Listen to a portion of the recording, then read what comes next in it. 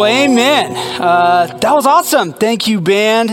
Hey, good morning. Happy Memorial Day weekend to you. So glad that you could join us this morning for church online.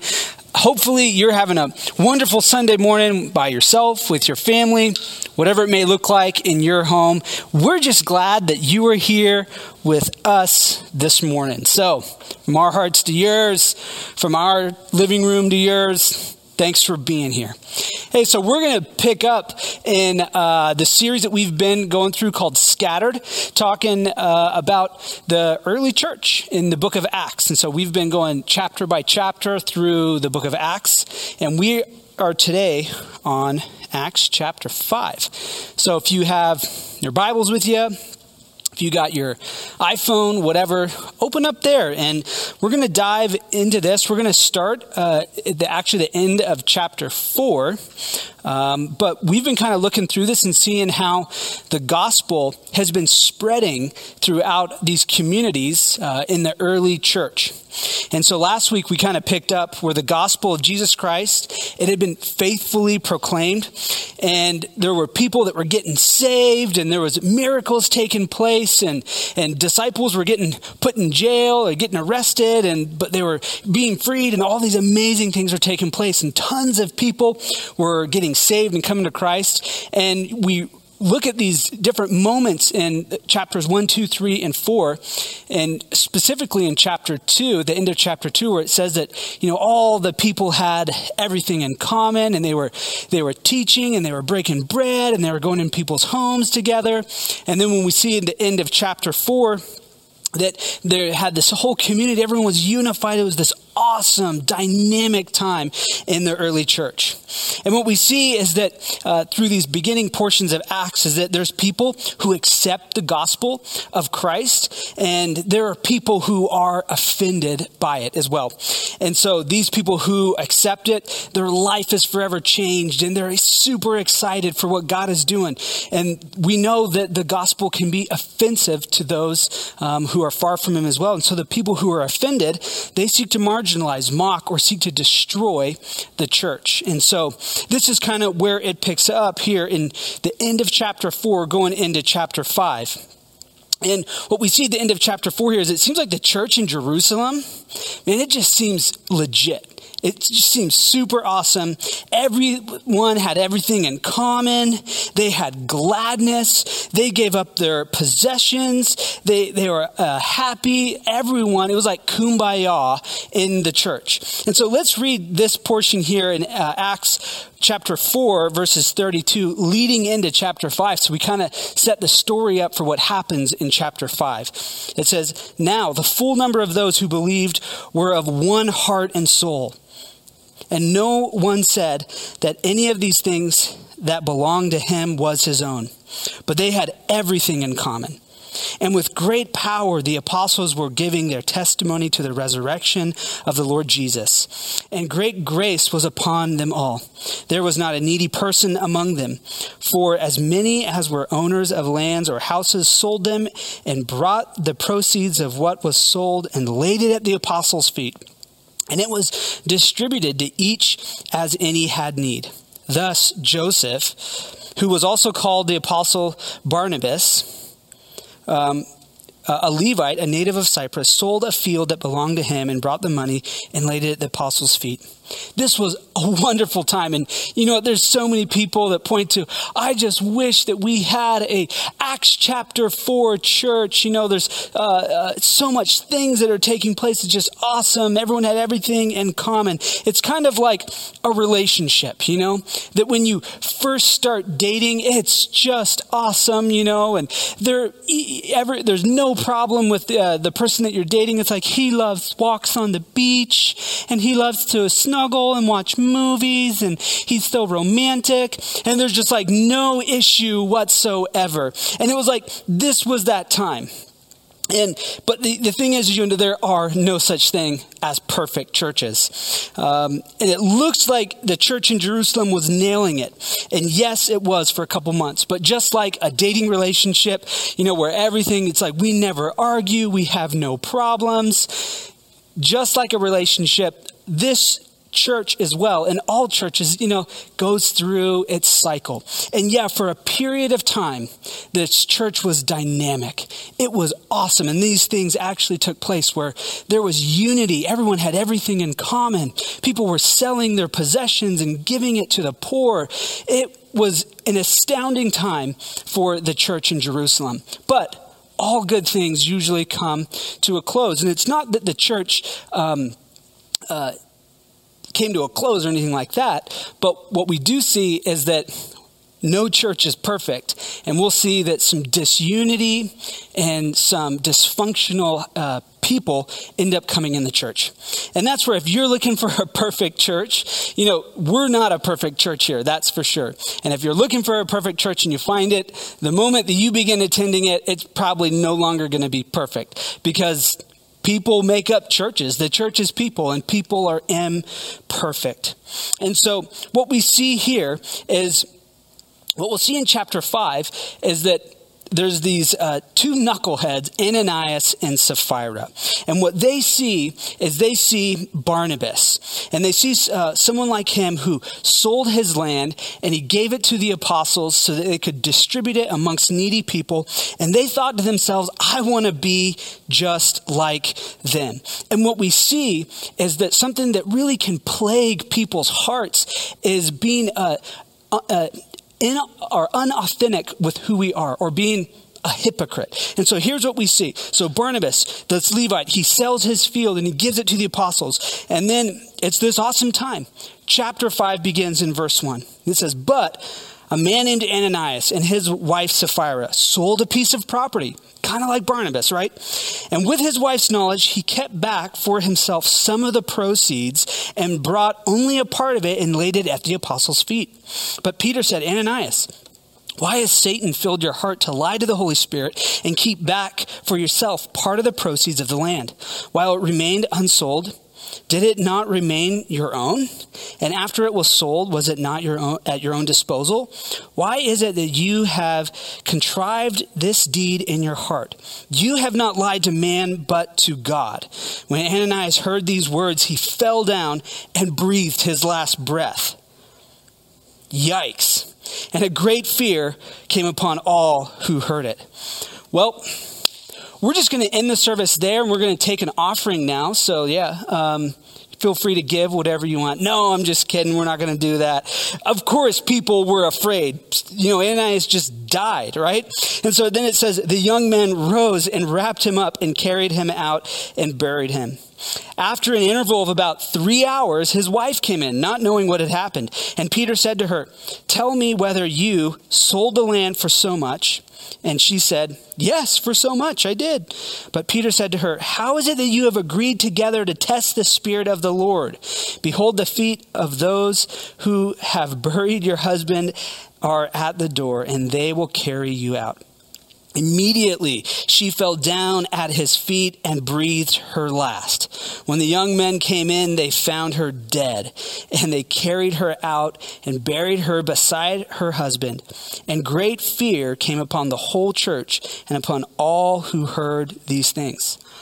I would imagine so, because God is killing people for lying right here.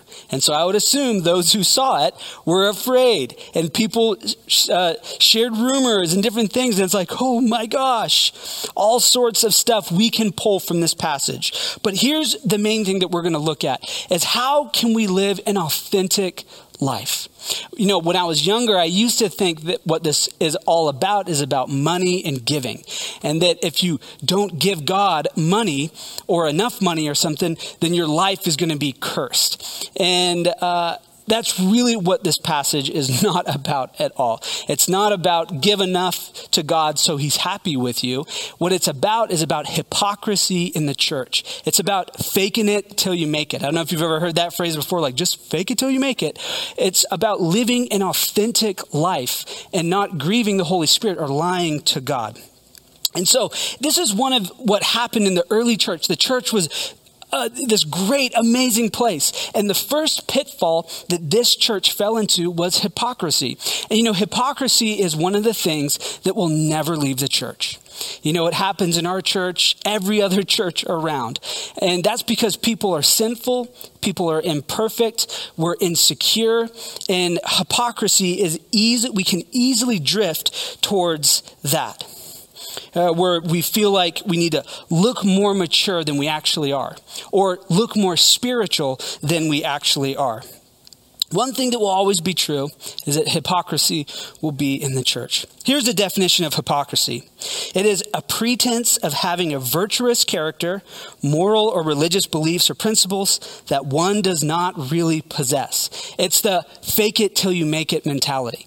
That when you show up into church and you see the amazing people around you and you feel like if you just act more like them, if you dress more like them, you put your church swag on, you see how maybe certain people dress in the church and you feel like if you dress like them, if you say certain phrases, you get the lingo down and you start acting the part and you start without actually having your heart impacted by the gospel and what's actually happening, that is called hypocrisy.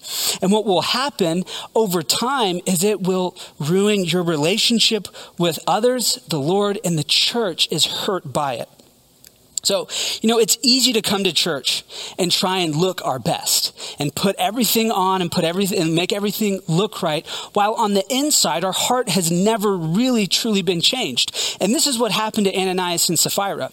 They were one of the people who believed, and they started coming to church, and they saw what Barnabas did. He sold his land and he presented it to the apostles. And they saw that maybe people patted him on the back, gave him hugs, and they thought how awesome it was, and God was getting all this glory, and people were coming to Christ, and people were being fed, and they thought, hey, well, we could do that too. Let's sell our land, and we'll tell them that we sold our land, and we're giving all the proceeds to the church.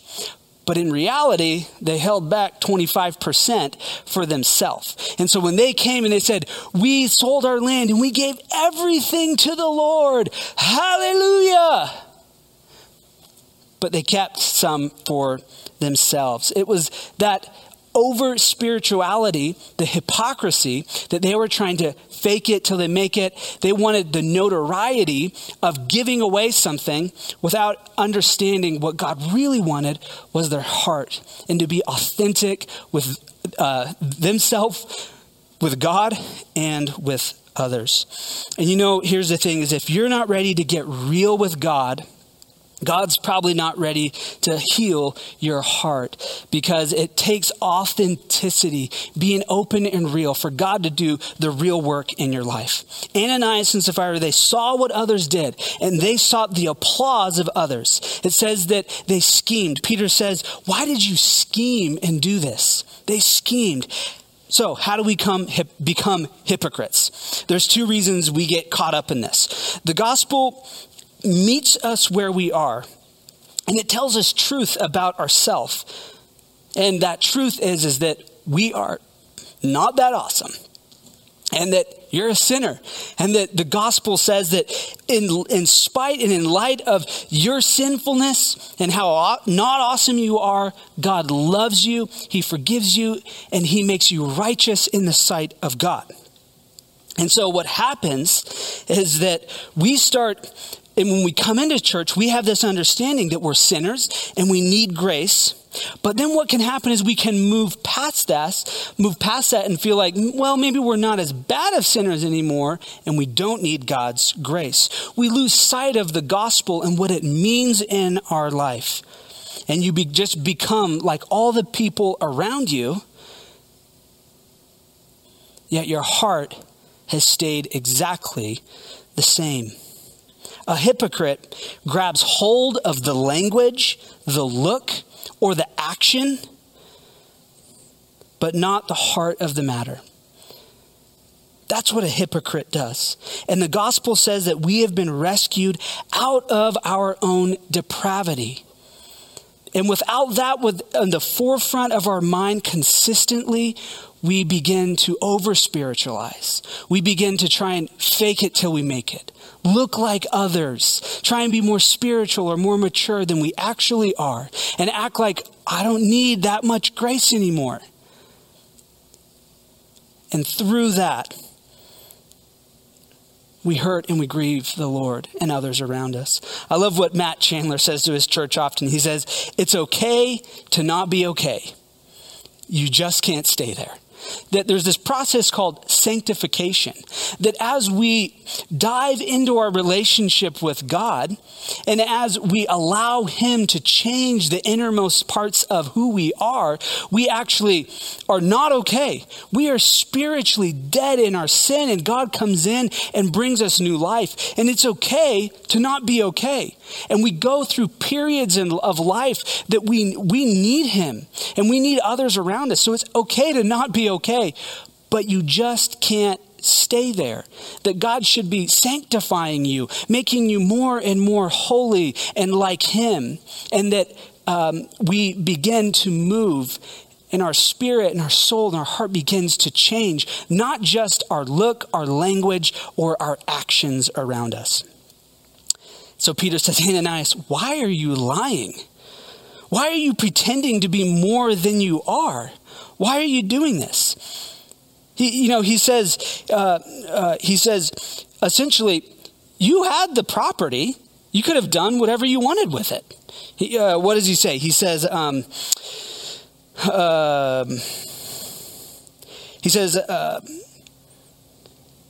why has Satan filled your heart to lie to the Holy Spirit and keep back for yourself part of the proceeds of the land? While it remained unsold, did it not remain your own? And after it was sold, was it not at your disposal? He essentially says it was your land. You could have done whatever you wanted with it. And then when you sold it, you could have given 10% of it to the church, none of it to the church. You didn't have to give a dime to us. But why did you act like you gave everything when in reality you didn't? It was yours to give. And that's what God ultimately wants. It's not about how much you give. What it really is about is your heart. Are you a generous giver? Are you a glad giver? Are you a happy giver? Is your heart, is your motive correct? Is it right? He says it was yours to do with whatever you wanted. Why would you act like you had more than you really did? So what leads people out of hypocrisy? And it's going back and reminding that they are in need of God's grace, that they have no secrets that God doesn't already know, and that they're in this sanctification process that God is continually making them better and better, more holy. So, other thing is, are we really willing to have those types of relationships in our life that they're able to speak into areas in which we are blind? A failure to walk in community that reveals what's really going in our hearts, minds, and lives is what will keep us in hypocrisy and in not being authentic with who we are. Secrets are unhelpful. You being privatized in your faith will only be harmful to you. And I think sometimes we get in this mindset of like, if I doubt and struggle and other people know that, it looks like it's weakness. Whether it be emotional, relational, physical, or spiritual weakness, it looks like weakness. And doubt is not weakness. Quit trying to carry it all on your own and not allowing other people around you to for you to be real and authentic with, and for other people to be able to hold you up. We need to repent that we think we're more than we are. Ananias, they say, you're not lying to us. You're just lying to God. So, why do so many people fall into sin? It's because we forget God. We don't fear God. That one day we will be judged by our actions. So here's two big thoughts we can take from this. First is God takes sin seriously. That's the first thing that jumps out in my mind when I read this passage. Is like, God takes sin really seriously. Now, you hear Christians, and I hear Christians all the time that say like, well, sin is actually all the same. There's no sin that means anything different to God. Sin's just sin in God's eyes. And that's actually not true. That there are different levels of sin. And just like plain sense, think about our world. Have you ever heard of first-degree murder, second-degree murder, or manslaughter? Those things where it's like, did you get in an argument and then a fight with someone and then someone died because someone, got killed? Or did you hide behind a bush all day and think about killing someone and then you killed them? Those are two different things, and those come out of Old Testament principles. Those laws that we have today came out of the Old Testament. And so when we think about it this way, is like sin is like cancer. How much cancer do you want in your body? A little bit? A lot? The answer is none. You want no cancer in your body at all. And while there's different types of cancers, they all will lead to your death. And that some might kill you quicker than others. Some are more dangerous than others. But cancer is cancer, sure. But sin is sin. But some sins will kill you quicker than others. Some sins will have higher consequences than others will. So this is where he says, why have you contrived this deed in your heart? Peter says to Ananias, you have not lied to man, but you have lied to God. And this is where some people, they get in that pitfall of when they sin, they just go, well, God has to give me grace. So as long as I sin, God's going to give me grace. Grace abounds, right? Awesome. But we also read in Hebrews that if we have that mentality, that is, I sin and I just have this mentality of God's going to forgive me for anything. He's going to give me grace. Hebrews says, do not insult the spirit of grace. You cannot manipulate God according to his own character. God takes sin very seriously. And one day you and I will be judged by all our actions of what we did here on earth. One day we will stand before the judge of the universe, who is God himself, and he will judge you for your actions, and he takes sin very seriously. Second big idea here, if you didn't catch on to it already, is authenticity matters to God. Authenticity matters to God. So a couple quick things we learn out of here is one is we need to learn to be real with ourselves. We need to learn to understand, am I more spiritual, or am I not as spiritual as I think I am? Am I not as mature as I think I am? That we need to be real with ourselves. We need to be authentic with who we are. Second is we need to develop relationships with other Christians that are real. We need to have people in our life that we're able to be fully authentic with. Like you think of passages like, iron sharpens iron in the Bible, or a triple braided cord is better than two. These passages that when we're together in community, we're stronger, we're healthier when we're authentic with others. But there's kind of this two ends of the spectrum, right? There's kind of the one end of the spectrum that is you're a hypocrite. And you fake it till you make it. You do it all on your own. You carry the weight of the world on your shoulders and you don't let anyone in. And then there's this other spectrum as well that just says, I let everyone know all of my problems. And what we want to learn to do is we want to learn to be authentic with not just our problems, but our heart. It's easy to be in like a group of people and just to always tell people your problems, thinking that what that is just authenticity. But what we want to get to a place is that we're not just saying, here's all my problems. It's kind of the verbal vomit. Bleh. That's not necessarily authenticity. What we want to learn here is to be authentic with our heart. So here's my problem, right? I have an alcohol problem. But what we want is to get to the heart, is that what are the issues in your heart that's taking place? Why do I do the things that I do? What does God think about this? It's getting in the issue of the heart. Living authentic life means sharing what's happening in me, not just what's happening around me. It's easy to have life on an Instagram kind of feed that you just snap pictures of what's happening around you and you let people know of what's happening around you and not inside of you. That here's this problem, everyone. Problem. And what God truly wants for us is to not just be able to be authentic with the problems around us, but what's happening inside of us. What am I feeling? What am I dealing with inside? Why do I get angry at my kids the way I do? Or why do I treat my spouse the way that I do? I feel I have anger, or I have these, issues in my heart. And then again, that we don't just, it's okay to not be okay, but we can't just stay there. We have to allow God to begin sanctifying us and making us more and more holy.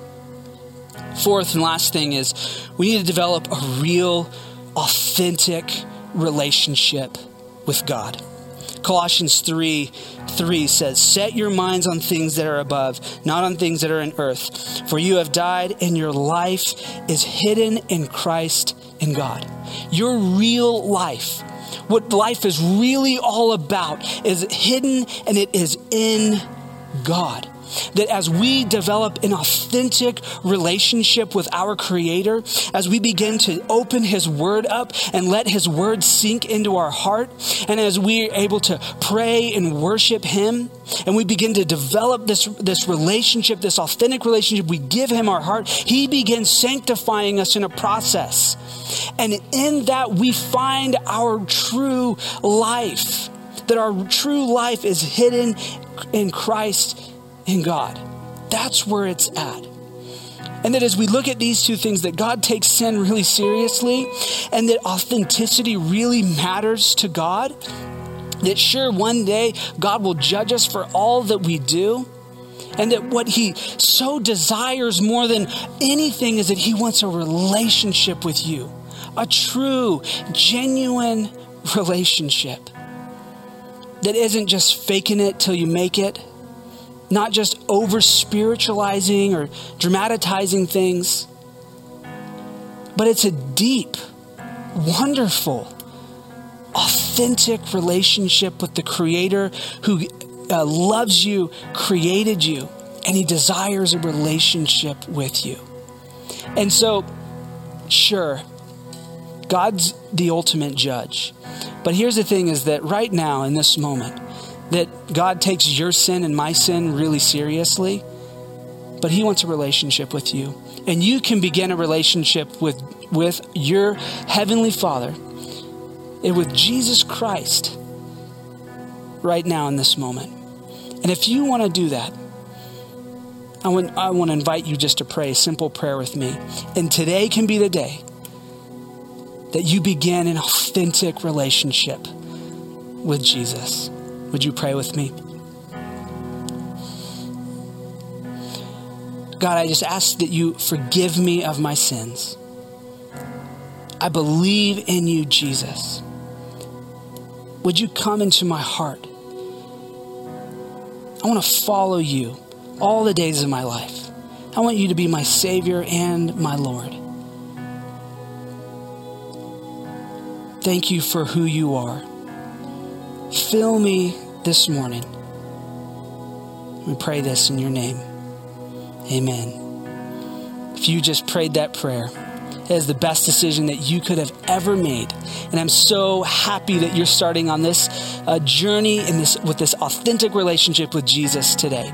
Would you please reach out to us? We want to help you connect in your new walk with the Lord. So you can reach out online. You can go to northchurch.net. We'd love to connect with you. And at this time, we're going to sing another song. So I invite you to worship with us this morning together. Thanks.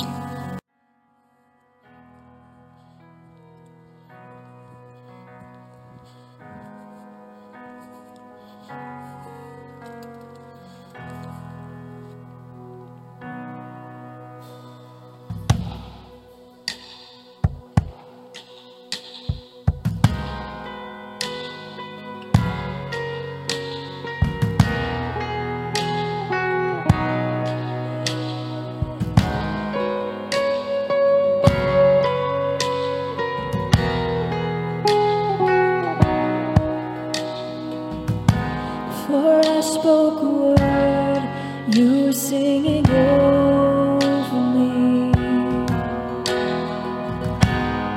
You have been so, so good to me. Before I took a breath, you breathed your life in me. You have been so, so kind to me.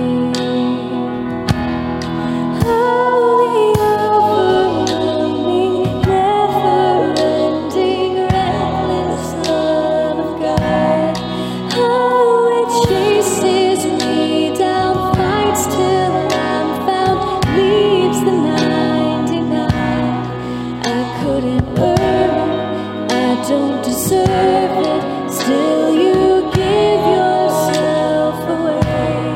Holy, overwhelming, never-ending, reckless love of God. Yeah, yeah, yeah.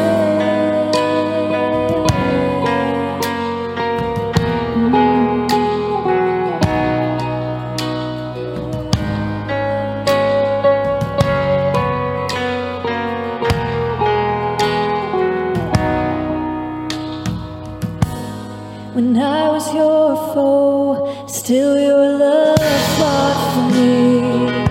Yes, it did. You have been so, so good to me. When I felt no worth, you paid it all for me. You have been so, so kind to me. Holy, overwhelming, never-ending, reckless love of God. Oh, it chases me down, fights till I'm found, leaves the 99. I couldn't earn it, I don't deserve it, still you give yourself away. Oh, the overwhelming, never-ending, reckless love of God. Yeah.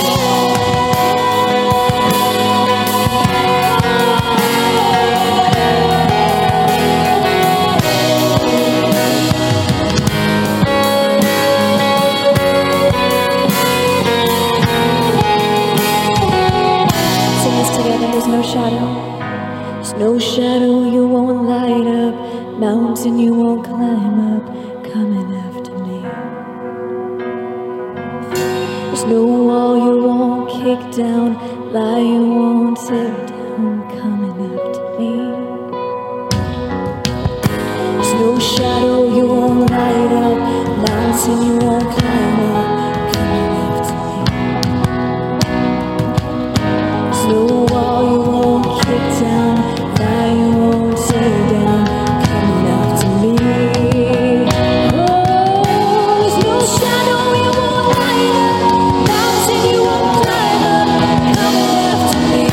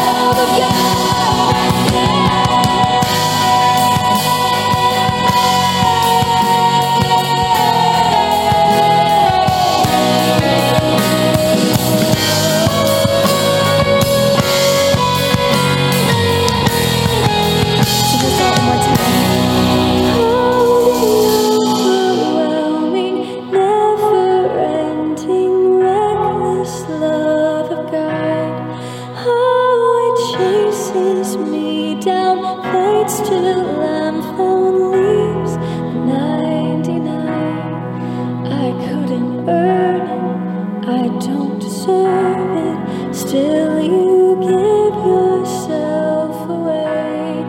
Oh, the overwhelming, never-ending, reckless love of God. Lord, we pray that we would find authenticity in our relationship with you, that everything that comes out of our mouths is honest and true. Lord, that we would be more like you with everything that we do and everything that we say. That is the cry of our hearts. Let's the cry of your heart too, Lord, to make us like you. We're already made in your image. We are so thankful for the opportunity that you've given us and that our sins do not define us. Lord Jesus, you are all-knowing and all-powerful and all-forgiving, but Lord, we need your help in that process. Thank you for refining us. Thank you for putting people in our lives to sharpen us. Lord, we love you, and we're so thankful for you. It's in your name we pray these things, Jesus. Amen. Thank you for joining us. We hope you enjoyed yourself with us today. Next week, we'll have our services again at 9 and 11 a.m., and we look forward to having you join us again.